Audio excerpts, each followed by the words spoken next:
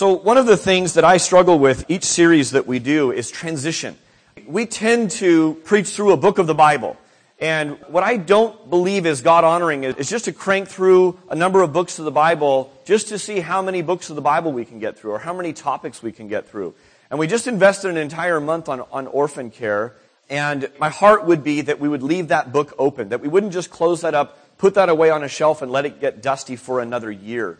One of the things that came to mind for me was we had a greater than series, and some of you would remember this, that we talked about a couple of different spheres. And actually, Anne was able to repurpose this into something else. It now has some snow on it that strangely isn't melting, but it's still there. But this sphere represented the things that we care about. And what we talked about was the idea that our sphere of care is always bigger than our sphere of influence. Remember that? Our sphere of influence was represented by a much smaller ball that kind of hung suspended in here. And that part of the greater than series was how do we prioritize, how do we discern, how do we talk and think and strategize through so that we aren't left trying to do and fulfill all the things that we care about and rather hang on to and do well what God's given us and what we can handle. So when it comes to orphan care, we've been saying that no one can do everything, but everyone can do something. When we were in our Greater Than series, we asked this question. We said that God created you for good works.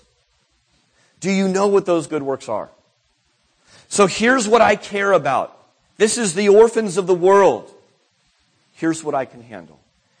The whole point of orphan care, and even really anything that God would ask us to do, is hang on to and do well the good works God's given you to do. And we had different size spheres. Remember that? Because some people care a lot. Some people care less. Some people can handle a lot. Some people can handle less. And so not to look and compare at other people's spheres and all of that, but to say, God, I believe that you have created me as a Christian and gifted me and resourced me as a Christian. And so would you help me focus on what I can handle? And would you help me to guilt-free, joyfully say no to everything else? That's part of just living the Christian life. So, with orphan care now being moved on from, we're going to be starting a new series this morning that's called Red Words. You probably saw it on the way in. You may have read about it already in your bulletin or on our website. This week, I was eating my Brown Cow Cream Top yogurt, which I do most mornings that I'm here in the office. The best yogurt that money can buy. And while stirring up my yogurt, I was caught by the lid that I had just peeled off and set down on my desk. And here's what it said: stir, skim, or dig. And it asked me how I eat my Brown Cow Cream Top yogurt. And then it says this: help end our long-time debate at Facebook Brown Cow Yogurt. And so what I did was I quickly tweeted out my intentions to help with this noble cause. And I went on and I started to help end this crisis, this long-time debate. No, I didn't do that. I looked at that and I marveled because that's exactly what I had written into the opening part of this sermon, which is this: we are bombarded by words. We live in a culture that has so many messages and so many words coming at us, so many invitations to pay attention, that it can be really, really overwhelming. And not only are there a lot of things to hear, there are a growing number of devices for us to hear them on, are there not? Some have plugs in them, some are wireless. Some are billboards, some are non-stop streaming things at a restaurant that are giving us the news 24 hours a day. Bombarded by messages. Now, I do catch the humor that some of you may be catching on to right now, which is to say, Dave, aren't you one more voice in a sea of voices? Aren't you just adding to the noise? Here's why I would say I hope not. I hope that what goes on from the front, whether it's someone else preaching or myself preaching, is that we would be ones who would be like a neon sign pointing to the voice worth listening to, pointing to the words that have been preserved for us that demand and warrant our undivided attention and devotion. So that's what I long to be this morning, is not one more voice to kind of cloud in everything else, but to be a herald and just say, I want to direct your attention. In fact, all I really want to do in the short time I have on a Sunday morning is whet your appetite for more. I hope that a lot of you come away from a Sunday and go, I need to get into that some more and discover it for myself. Jesus was a teacher.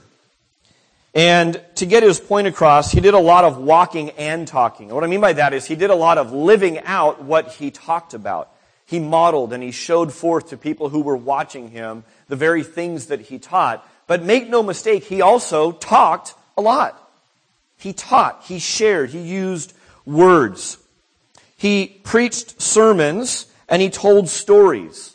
And if you look at the Gospels and you were to weight those two, the ones we have recorded for us by far are more stories than sermons.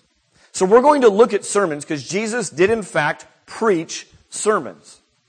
But far more often we have recorded for us around the meal conversations, on the way talking times, at the well doing chores, interactions with people. And most often Jesus would teach through the medium of storytelling. Who doesn't love a good story, right? I mean, in kindergarten, this was my favorite part of the day, hands down. We would come in, and Mrs. Turner, my kindergarten teacher, would have us lay on our special mat, and remember the lights would go down, probably to help calm down kids like me, and we would be, told to sit quiet for a moment, and we'd usually get a little snack, and then teacher would sit down and tell us a story. I love that time of the day. I don't know that we ever really outgrow it. I mean, people love a good story today. In fact, they'll spend really good hard-earned money for it. It's called the movies, right? I mean, that's story time for our culture. $15 gets you about an hour and a half. It's complete with the lights turned low and a little snack, right? And teacher's going to tell a story. I mean, it's like we're all back in kindergarten again. Stories preach. In kindergarten, my kindergarten teacher told me stories and told the class stories, and there were little lessons built in, little lessons about honesty, little lessons about friendship, perhaps. How about today's storytellers? I would venture to guess that the most widely listened to preachers are producers, directors, and screenwriters. People making our movies. That is the way many, many people are consuming morality, consuming kind of their worldview, their shape of the world. There was a little song I learned in church growing up, and it said, "Be careful, little eyes, what you see. Be careful, little ears, what you hear." And the truth behind that story is this. Your direction is set by what you pay attention to. Your direction is set by what you pay attention to. More specifically for our context, maybe your direction is set by who you listen to. Which voices are you filtering out? Which ones are you listening to? This is precisely why we are devoting ourselves to the red words in this series. We're saying that Jesus' words are worth repeating. His words are worth giving our attention to here on Sunday mornings and at community group this series. Proverbs 17:24 says this, "Sensible people keep their eyes glued on wisdom, but a fool's eyes wander to the ends of the earth." You ever walk out of a movie and just go, that wasn't a story worth telling? I've walked out of certain movies that were about a person, and I thought of all the people in all of history that you could invest $1 gazillion in to tell their story, that wasn't one we should have told. Not at all. Man, we're just missing out on some more important stories. I've also walked away from some movies and thought, wow, what a powerful medium to communicate some things that I can tie into the Scripture and say, God, all truth is your truth. I see your truth in what's being portrayed here. Are your eyes glued on wisdom, or are they wandering? To the Christian this morning, here's what I would invite you to, kind of as we walk through this series. Stay close to Jesus. Listen to Him. Devote yourself to His words.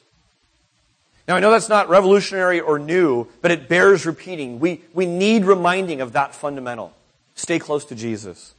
Proverbs 2:6 says, "The Lord gives wisdom. From His mouth come knowledge and understanding."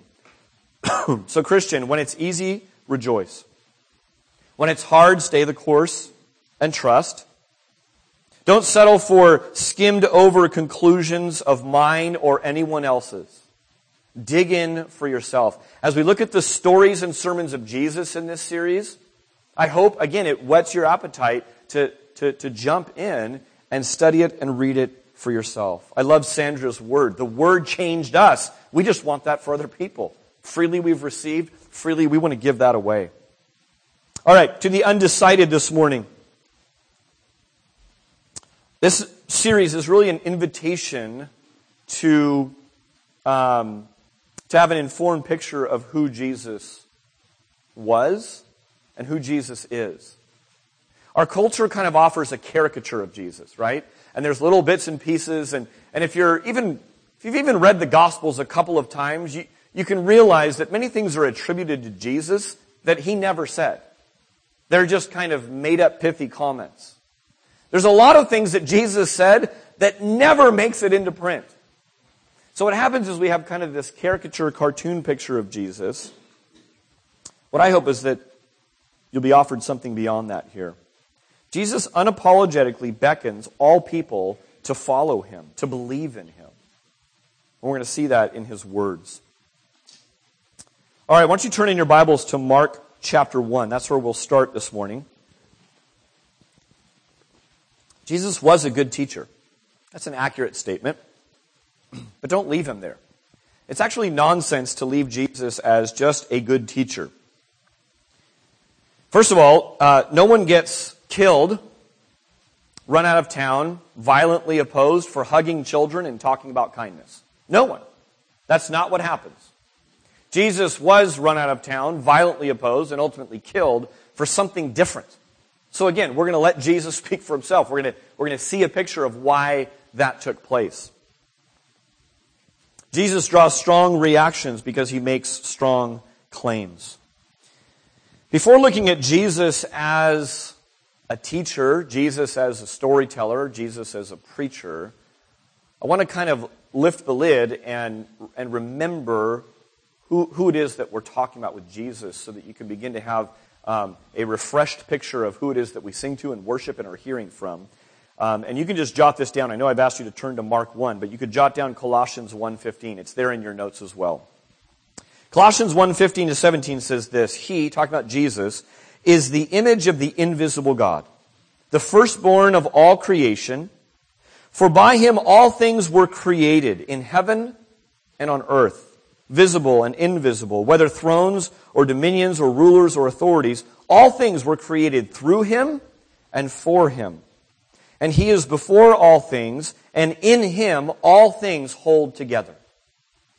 Jesus is eternal. I mean, Jesus has no beginning and no end. Don't accept that blindly. Accept that with pain on your brain. That should make your head swim a little bit.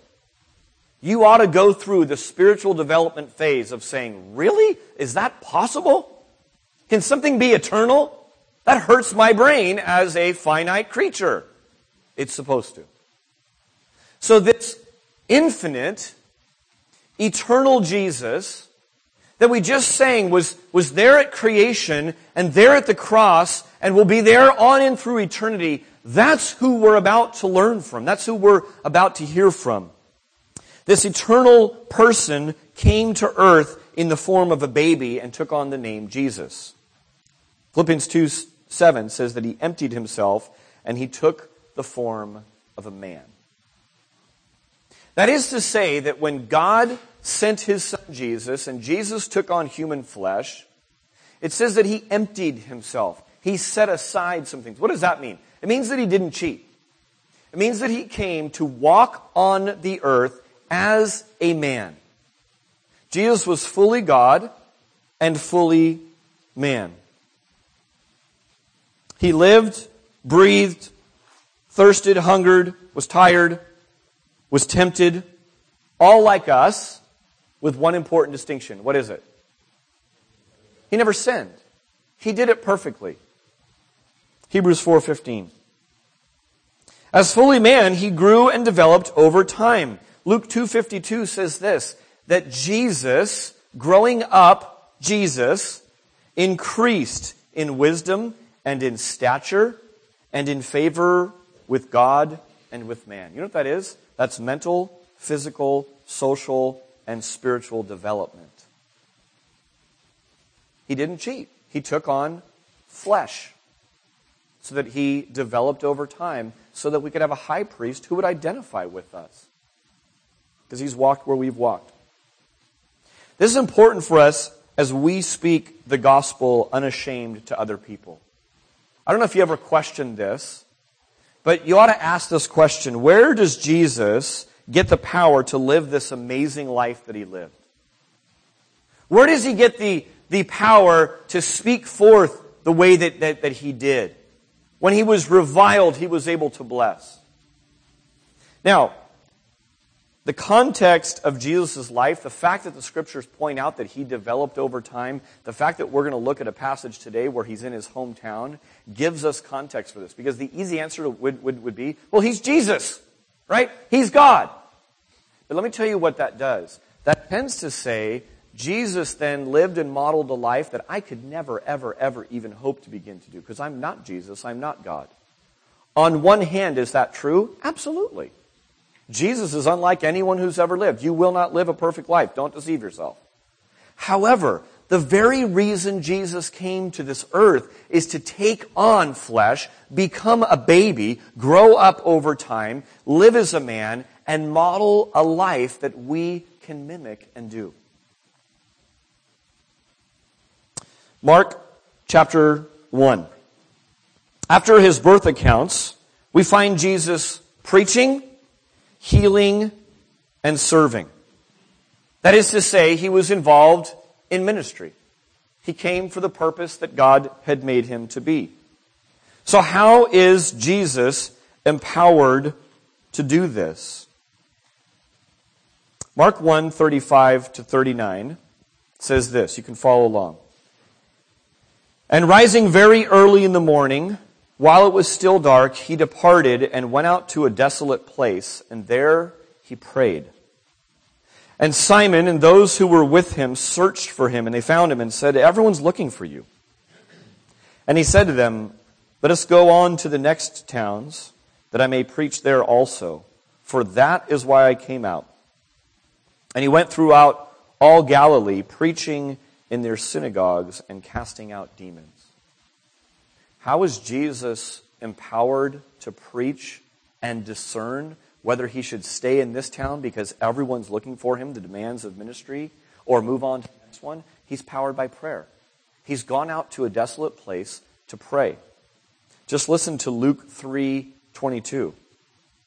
This is at Jesus' baptism. And the Holy Spirit descended on him in bodily form like a dove, and a voice came from heaven, "You are my beloved Son. With you I am well pleased." Track with me here. Here's the life Jesus came to model. He set aside, he emptied himself so that he could take on the form of a man. And watch how his ministry is being powered. It's being powered by prayer. It's being powered because he's a child of God. It's being powered because he was filled with the Holy Spirit. And he's baptized. Let me ask you a question. Are we able to pray? Yes. Are we able to become a child of God through faith in Christ? Yes. Are we able to be filled with the Holy Spirit? Absolutely. You know what else he did? He broke out his sandals and he walked places.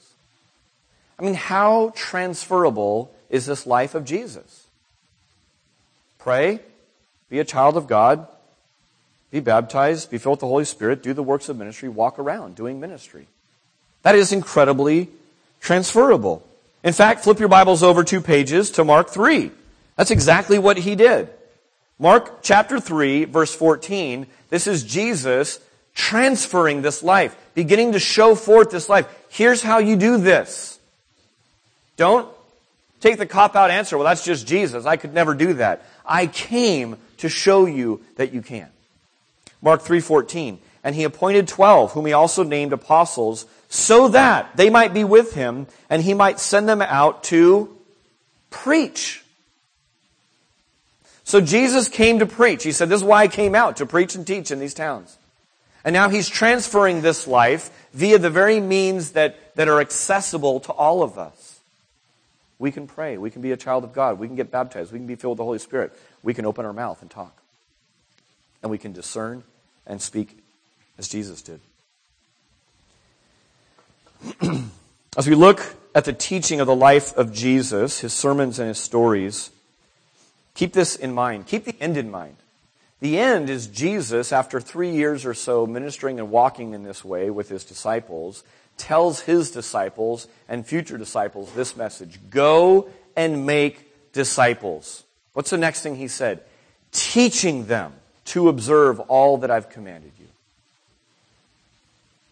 So teaching and preaching is what he's been gearing them up for. Red Words as a series is not a museum tour where I'm going to wander around the gallery and stand at the side while you all marvel at word art, and I point out some little intricacies and little nuances, and you ooh and ah, and we're all sipping champagne and eating brie cheese. That is not what this series is about. Sometimes people come to the Scriptures and they treat it that way. I learned in college that some people thought of the Bible as nothing more than literature. Any of you track with that? So we studied the Bible as great literature. Now, it is, but that's the little lowest level you could possibly look at the Scriptures. That's not the way we're going to do this series at all. Instead, this is us as Christians leaning in and remembering and rehearsing the ways that the second person of the Trinity taught us. The eternal Son of God who came and took on a body and showed us how to talk to people, what to say, when to remain quiet, when to speak up, what to speak about. Discovering that he's actually coaching us, that we are to take up this word and continue in the message, continue in the work that he came to do. All right, flip over to Luke 4. This will be our text for this morning. And we're going to look at the start of Jesus' preaching. Now, Luke 4 isn't the first message that he gave, but it's the first message that we have anything recorded about what he said. You ever hear the expression, absence makes a heart grow fonder? Yeah, Brian has. Good. Well, it's this expression. No, I know more of you. One person was nodding his head. Thank you, Brian. I'm trying with you. What is the opposite of absence makes the heart grow fonder? What is it? Wow, that's a teacher right there. I thought it was this right here. But it's actually probably that. Familiarity breeds contempt, right? We have this saying. I was explaining it to me. I loved it. Tegan, my 10-year-old, sitting with me last night, and we're watching the Sharks game together for a little bit before she goes to bed. And I've got my sermon open on my laptop, and she sidles up next to me, and she's like, "What is that? Is that for tomorrow?" I said, "Yeah." I said, "I'm just kind of looking over some things." She's like, "What do you got?" Okay, well, here we go. And I just started kind of walking through some different things and sharing the points with her and whatnot. And she got this. She said, "I haven't really heard that expression before." But I described it this way. I said, the fact that you go off to school every single day and come home, isn't that fun? Isn't it fun when you come home to Mom? And she goes, "Yeah, I love that." And when Mom happened to be gone last night, so I said, "Mom's normally here." I said, "If she was here every day, all of your life," I said, "you'd start to not appreciate Mom. Do you get that? When she goes away, isn't it great when she comes home?" She goes, "Yeah." And I go, "Isn't the best part of your life whenever I walk in the door?" No, I didn't say that. I didn't say that. But she probably graciously would have said yes and then chuckled.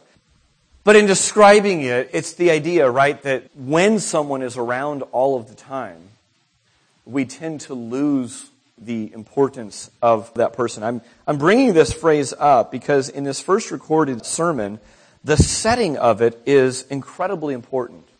Luke chapter 4, verse 16, he brings up a couple of items that allow us to see some of the context. We're in Jesus' hometown, and his habit was to go to church and show up in synagogue. It says, as was his custom to do this.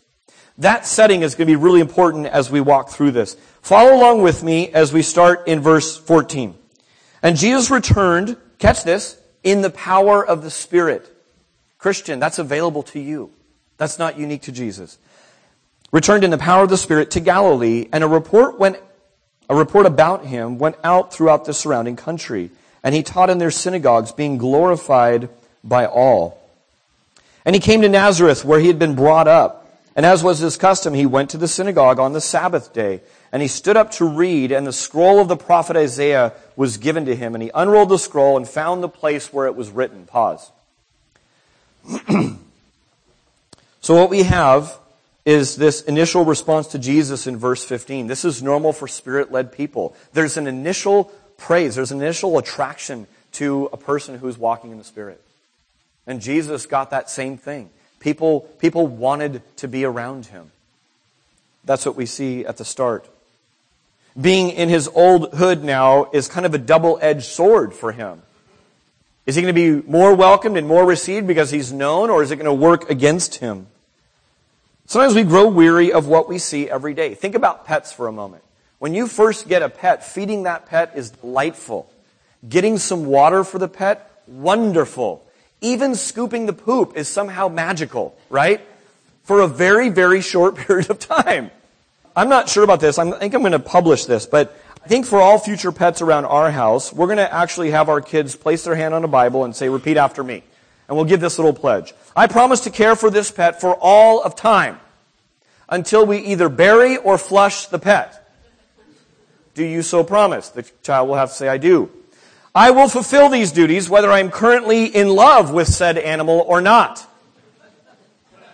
I will stay faithful in sickness and in health, in dryness and in wetness. Do you so pledge, child? Yes, I do. Why? Because pets are really fun at first. But then all of a sudden that becomes an everyday thing and it can become a chore. This is true with your career. This is true with your spouse. It's true with your friends. It's true with your roommates. It's true with your neighborhood. We can just get into this mode where it becomes a chore. The point is this. If you type in familiarity into Google, by the time you get to the second I, here's the suggestion that comes up. Familiarity breeds contempt. If you miss this point, then you miss what's going on with Jesus' sermon. You totally miss what's happening. Jesus is in his hometown. They know his parents. They watched him grow up. They all went to bar mitzvah barbecues together. They hung out. They knew this guy. And now he's standing up in the church to read. And by the way, a little bit of Jewish worship, you would stand up to read the scripture, and then you would sit down to teach. So just kind of, again, Luke is giving that to us because he's writing to a primarily Gentile audience. Most of us in this room are Gentiles. That is, non-Jews. Other places, it doesn't say some of these things because it's like, of course we do that. We already know that we do that. Watch as we continue to read that they will cheer his gracious words. That's our guy. That's the hometown guy.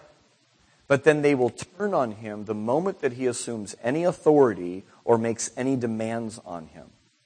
How dare you? Who on earth do you think you are? We know your parents. We know where you live. I changed your diaper in Sunday school. Right? That's what's going to happen. This is true today as well. You may not believe this, but on occasion, when I speak elsewhere, the people that hear me speak go, wow, you taught with such insight. You're such a delightful young man. You know, and they shower me with praise. And here's what I'm thinking in the back of my head. And they go, we want to hear more of you. And I go, yeah, until that tipping point when they go, oh, it's him again. Right? I mean, now, don't shower me with encouraging emails. I feel very encouraged here.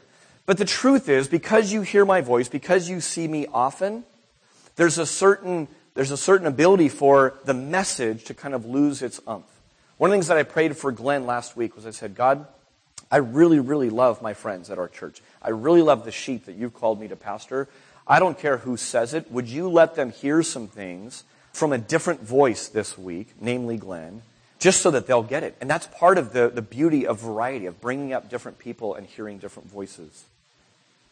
The message that Jesus is about to give is hard to swallow. Look at verse 18. This is from the prophet Isaiah. The Spirit of the Lord is upon me, because he has anointed me to proclaim good news to the poor. He has sent me to proclaim liberty to the captives and recovery of sight to the blind, to set at liberty those who are oppressed, to proclaim the year of the Lord's favor. Let me go on. And he rolled up the scroll and gave it back to the attendant and sat down. And the eyes of all the synagogue were fixed on him. Can you say pregnant pause? I'm not sure how long that pause was, but I would love it if they gave us that delicious little tidbit of information.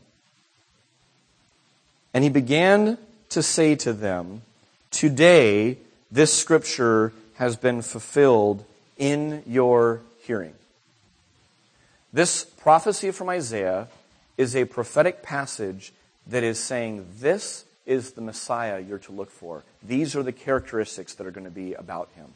And then Jesus says those words. Verse 22, "And all spoke well of him and marveled at the gracious words that were coming from his mouth.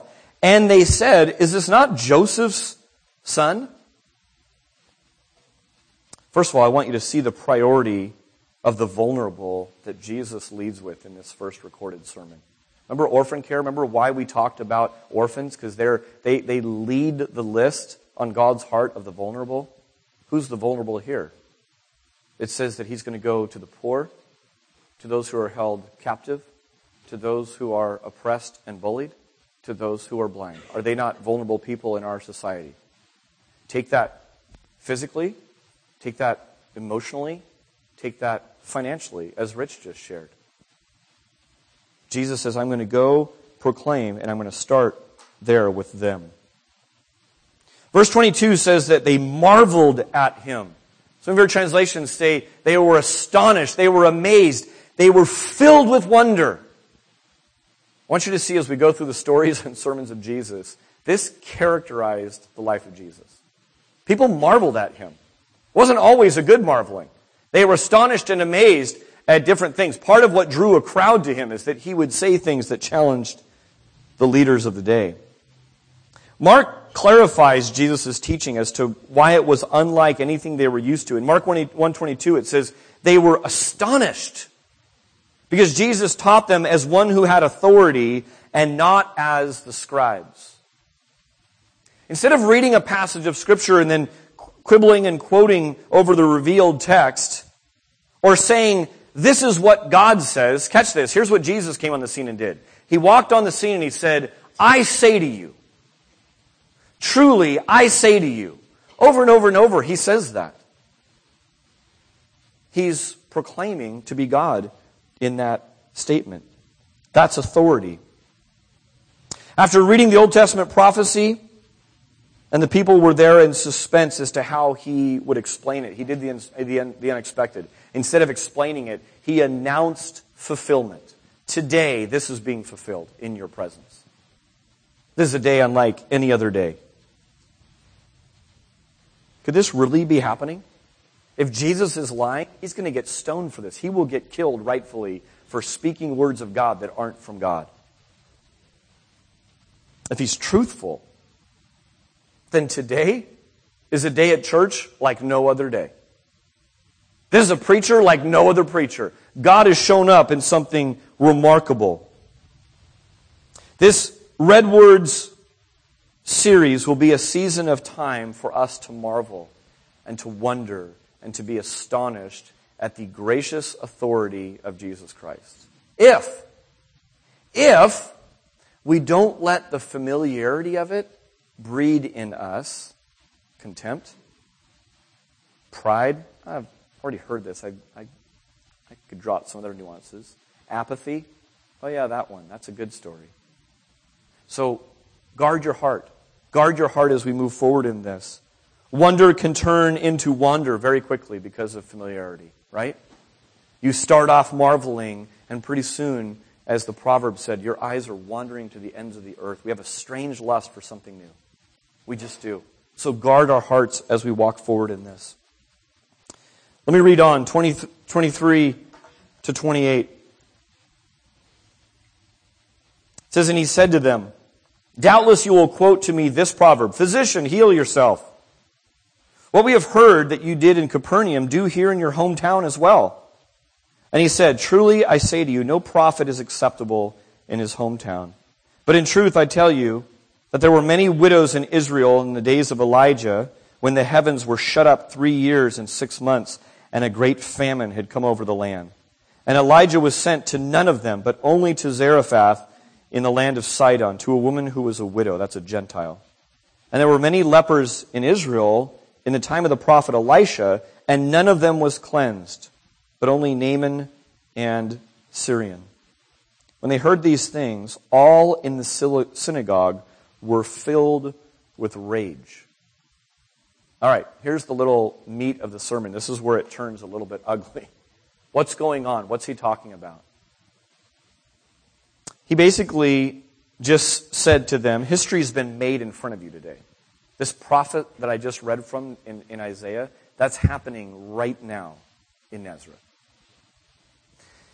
And then he goes on to give them a little history lesson. He identifies himself as a prophet. Prophets aren't without honor except in their hometown. What you know about a prophet is this: they're courageous people who speak forth the word of God. And they say it often in the front of a whole nation, calling an entire nation to repent. You're all wrong. King to the lowest person in the land, you're all wrong. Prophets in general didn't have to plan long into retirement. They were often killed. They were often violently opposed. Jesus is coming on the scene as a prophet, identifying himself as a prophet. People often loved the prophet until he started speaking rebuke. And especially if he didn't get the hometown discount.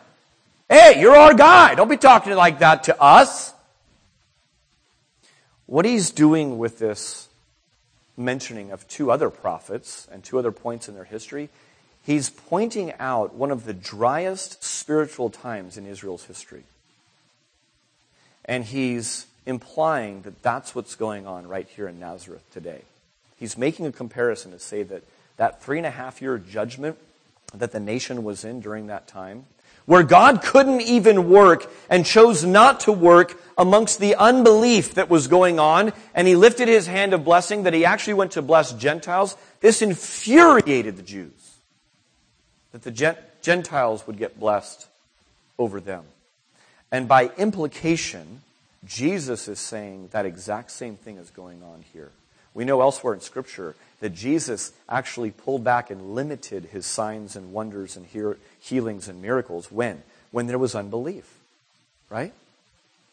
So that's what was going on here. They're almost trying to goad him into a miracle or two. Hey, we've heard about you doing great things over there. Show something. Let's see it, and then we'll believe you. Jesus is never a performer.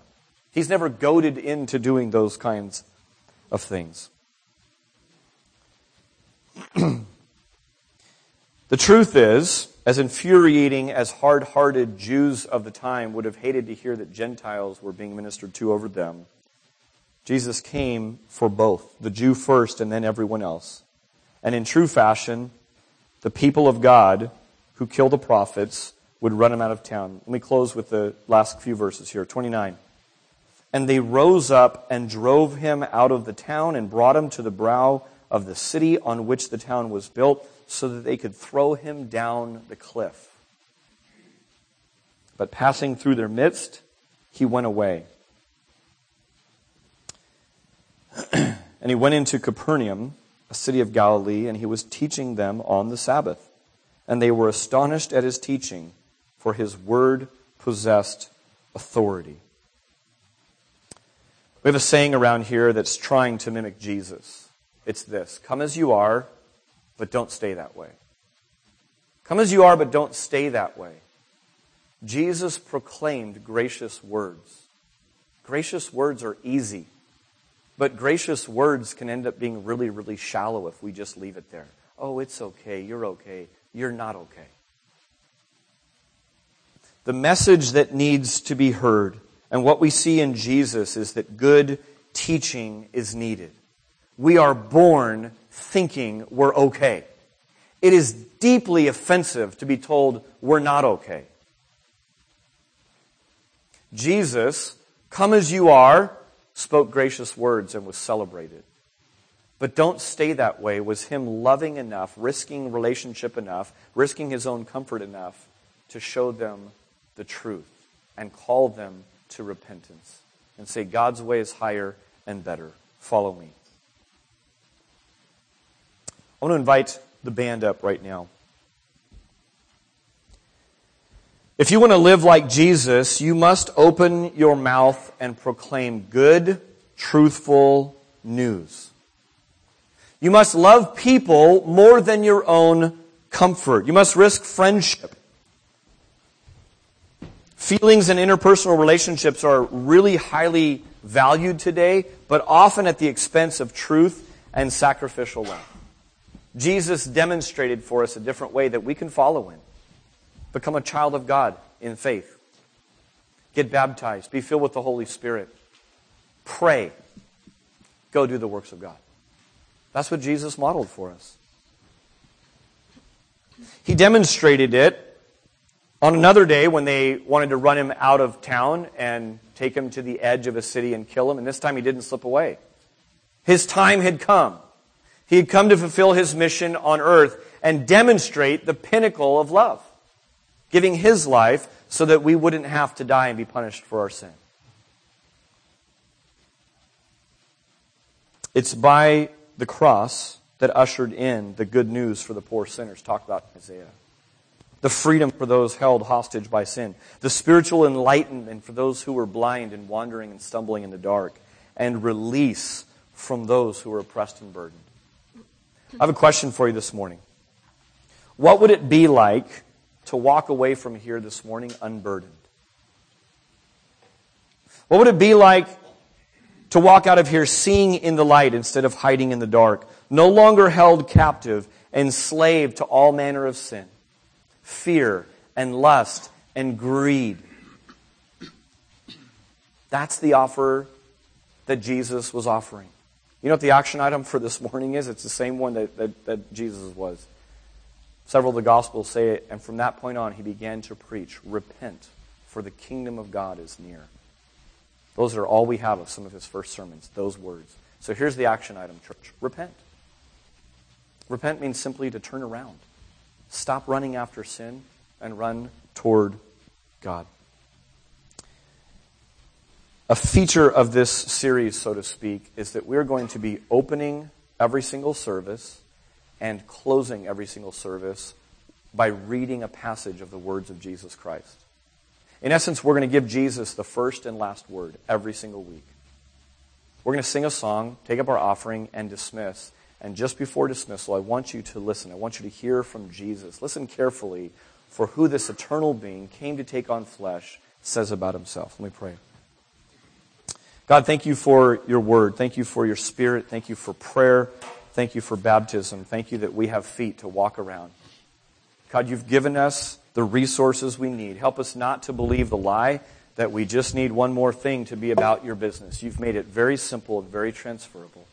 God, I pray that you would give us soft hearts this morning to your words. I pray that we wouldn't just cheer your gracious words, but God, that we would receive humbly and meekly your rebukes, your corrections, your parental discipline that comes along and says, there's so much more for you. God, do a work in this place now. In Jesus' name, amen.